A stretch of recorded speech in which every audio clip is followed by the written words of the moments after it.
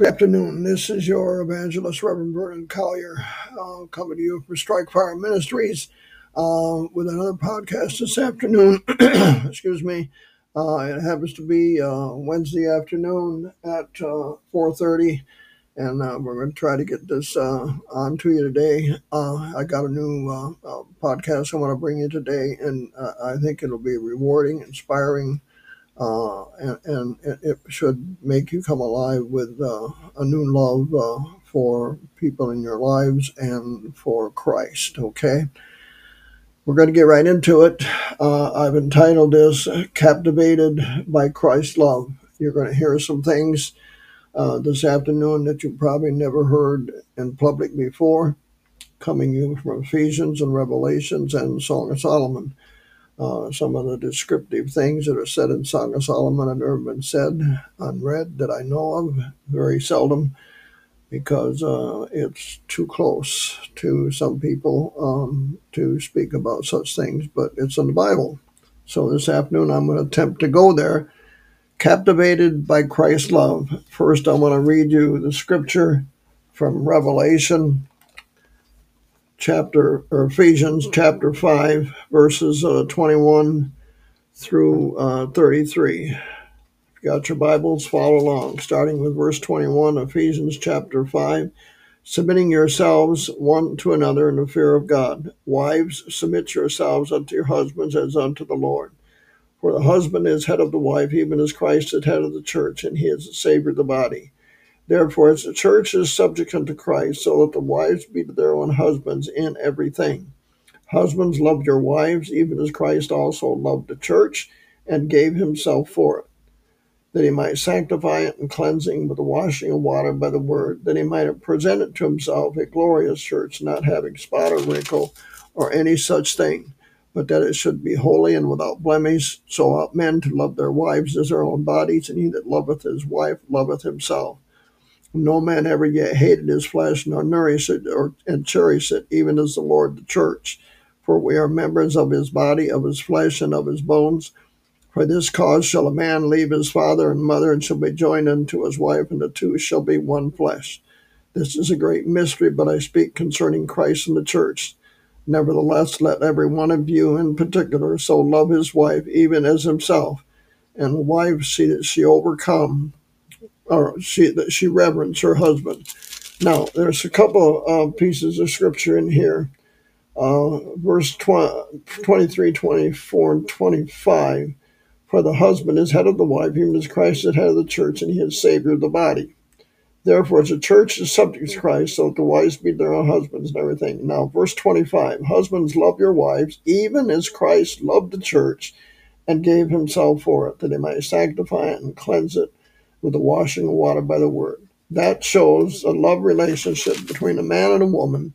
And in verse 31 it says, for this cause shall a man leave his father and mother, be joined unto his wife, and the two shall be one flesh. And the love that we're supposed to have is said here, and we'll get into some deeper stuff. But because of what I've been through in the last year and a half, I know better now because of my love for my wife. Now I've remarried. And my love should be for Christ now because of this relationship. And at my age, at 79, I'm a little wiser than I was a few years ago. Now, there's a study we done at Truthville Baptist Church on Revelations by Warren Wiersbe. It was entitled Be Victorious. And the Ephesus church that he is talking about on pages 34, 35, and 36. The Ephesus was he entitled it the Careless Church. He gives them a lot of approval on all the things that they were doing. They were sacrificing, they were steadfast, they were laboring, they were patient, they were separated. And he goes on the kind of work that they were doing. But it was not what they were doing, but the reasons behind the why that we do it. Now, I want to give you this quote on page 35. It's the accusation that he gives to the Ephesus church here. And I want to read this in total context. This body, separated, sacrificing church, really suffered from heart trouble. They had abandoned their first love, and they displayed works, labor, patience, but these guidelines were not motivated by a love for Christ. Thessalonians 1:3, that you can compare it to: works of faith, labor of love, patient of hope. What we do for the Lord is important, but so is why we do it.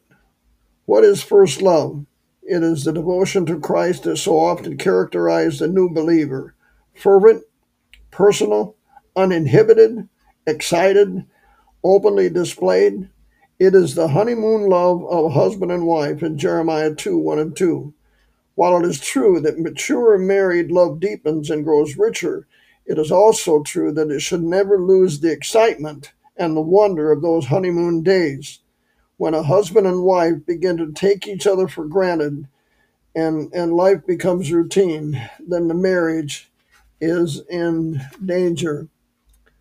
Just think of it. It is possible to serve, sacrifice, suffer for my name's sake, and yet not totally, really love Jesus Christ. The Ephesus believers were so busy maintaining their separation that they were neglecting adoration. Labor is no substitute for love, neither is purity a substitute for passion. Church must have both of it if it is to please Him. If we read Paul's epistle to Ephesians, you discover at least many revelations to love. You also discover Paul emphasized the believer's called position in Christ in heavenly places. But the Ephesus church had fallen and was not living up to its heavenly position in Christ in Revelation 2:5. It is only as we love Christ fervently that we can serve Him faithfully. Our love for Him must be pure. Ephesians 6:24, that I have read in your hearing. Their accusation in this from Ephesians 2:4, that they had lost their first love. And Warren Wiersbe said, and I want to give it to you again because I think it's very important: honeymoon, the first love honeymoon, should never be over, or the marriage is in danger. When we start growing and taking each other for granted, then the marriage is important. And I say intimacy is necessary in the marriage, and the same with Christ's love. The intimacy means close relationship with one another and with Christ. Now, if you look at Revelations chapter 2, you'll see the whole story here about the Ephesus church in chapter 2, verses 1 to 7. And follow along as I read. Unto the angel of the church of Ephesus write these things: that he that holdeth the seven stars in his right hand, who walketh amidst the seven golden candlesticks. I know thy works and thy labor and patience, and how thou canst not bear them which are evil. Thou hast tried them which are apostles and are not, and hast found them liars. Thou hast borne and hast patience in my name's sake, that labored and hast not fainted. I have somewhat against thee, because thou hast lost thy first love. Nevertheless, remember where thou art fallen, and repent and do the first works, or else I will come unto thee quickly and remove thy candlestick out of his place, except thou repent. But this thou hast, that thou hatest the deeds of the Nicolaitans, which I hate. He that hath an ear, let him hear what the Spirit saith unto the churches. To him that overcometh, I will give to eat of the tree of life, which is in the midst of the paradise of God. There was three things he was asking here. First, they were asking the Ephesus church to remember their former devotion to Christ. 2, repent of the present lack of love and devotion. And 3, return this, do, and change that were characteristics of the devotion to church in its early years. Christ threatens to discipline the church by removing its candlestick if they did not return to that first love. Tells them to repent. That's where the church is today. We have lost that first love, and when you get that back, or he says, I will remove that candlestick. You know, Ephesus is nothing but a ruin today. Now, I want to take you a step further today, and I know I'm giving you a lot of scripture, but I think this is very necessary. In Song of Solomon, chapter 5. Now, you've never heard this, I don't believe, read very much in public. very much read out loud, even over the air. So I'm going to give you some scriptures today from Song of Solomon, which is describing the love relationship. And first one here is the bride praising the groom in verses 9, chapter 5, verses 9 through 16. What is thy beloved more than other beloved, O thou fairest among women? What is thy beloved more than other beloved, that thou dost so charge us? My beloved is white and ruddy, the chiefest among 10,000. His head is the most fine gold, his locks are bushy, and black as raven. His eyes are eyes of doves by the rivers of waters, and washed with milk and fitly set. His cheeks are as a bed of spices, as sweet flowers. His lips like lilies, drop of sweet-smelling myrrh. His hands are gold rings set with beryl. His belly is bright, overlaid with sapphire. His legs are the pillars of marble, set upon sockets of fine gold. His countenance is as Lebanon, excellent as cedars. His mouth is most sweet, yet he is altogether lovely. This is my beloved, this is my friend, O daughters of Jerusalem. In my study Bible here, in verses 10 to 16, it says, the passage is a maiden's answer to Solomon's description. In his absence, she reflects on her appreciation of his appearance. Among her comparisons, she states that his eyes are the eyes of doves. The only comparison the two share in 4:1, a reference to purity and gentleness. This scripture just describes the relationship and what the longing and what she feels towards her beloved, the bridegroom, which is the same way as the bride should feel towards Christ. I want you to get that today. And then if you go to chapter 6, verses 4 through 12. Now this is reversing things here. It's the groom. Song of Solomon is the bride or the groom praising his bride. And here it is. Thou art beautiful, O my beloved, O Tirzah, commonly as Jerusalem, terrible as an army with banners. Turn away thine eyes from me, for I overcome. Thy hair is the flock of goats that appear from Gilead, the teeth of the flock of sheep which go up for washing, whereof every one beareth twins. There are not one barren among them. A piece of pomegranate of the temples within thy locks. There are 80 queen and 80 concubines, virgins without number. My dove, my undefiled, but one. She is the only one of her mothers. She is the choice of one that bare her. The daughter saw her and blessed her. Yea, the queens and the concubines, they praised her. Who is she that looketh forth in the morning, fair as the moon, clear as the sun, and terrible as an army with banners? I went down to the garden of nuts to see the fruits of the valley, to see where the vines flourished and the pomegranates budded. O ever I was aware, my soul made me like the chariots of Abinadab. Return, return, O Shulamite, return, return, that we may look upon me. What shall we see in the Shulamite, as it was the company of two armies?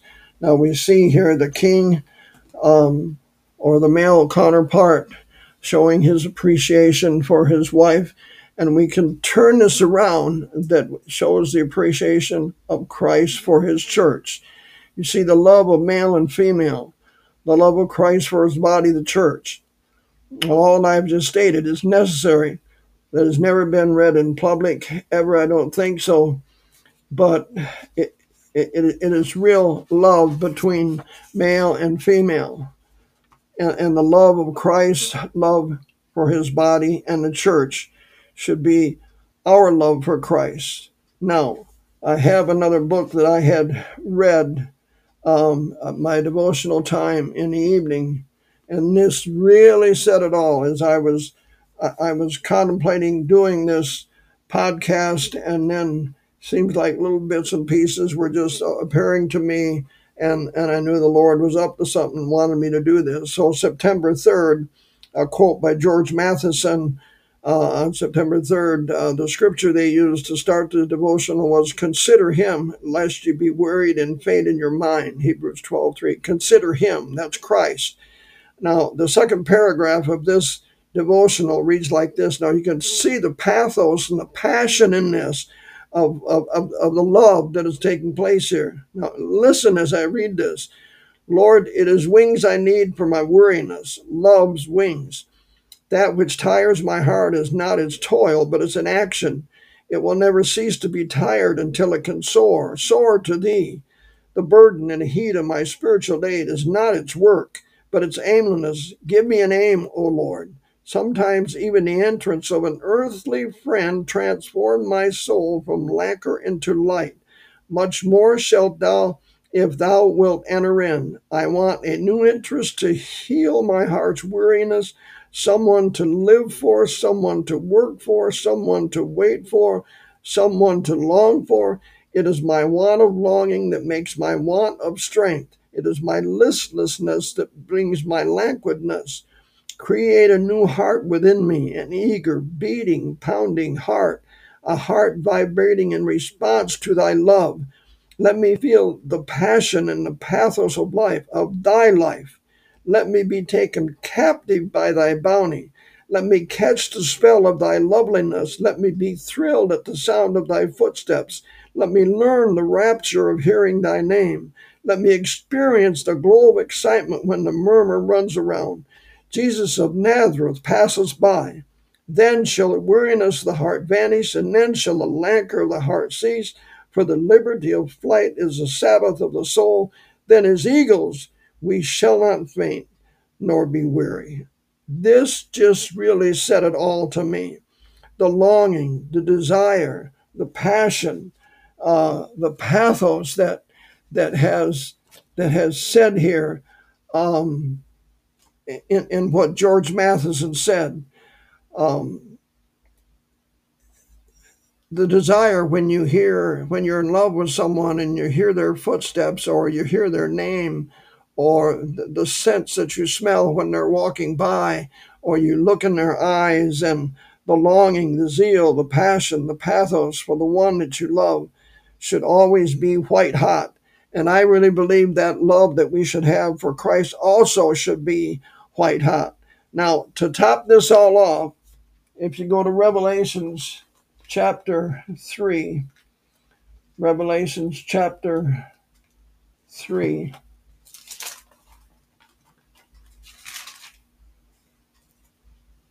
it is one of the last churches that he writes to, Revelations chapter 3, 14 to 22. Follow along as I read. And the angel of the church of Laodiceans write, These things saith the Amen, the faithful and the true witness, the beginning of the creation of God. I know thy works, that thou art neither cold nor hot, and thy word that thou art cold or hot. So then, because thou art lukewarm, neither cold nor hot, I will spew thee out of my mouth. Because thou saidst, I am rich and increased with goods, and have need of nothing, and knoweth not that thou art wretched and miserable, poor and blind and naked. I counsel thee to buy of me gold tried in the fire, that thou mayest be rich, white raiment, that thou mayest be clothed, and that the shame of thy nakedness does not appear, and anoint thine eyes with eye salve, that thou mayest see. As many as I love, I rebuke and chasten. Be zealous, therefore, and repent. Behold, I stand at the door and knock. If any man hear my voice and open the door, I will come to him and will sup with him, and he with me. To him that overcometh will I grant to sit with me in my throne, even as also overcome and am set down on my Father in his throne.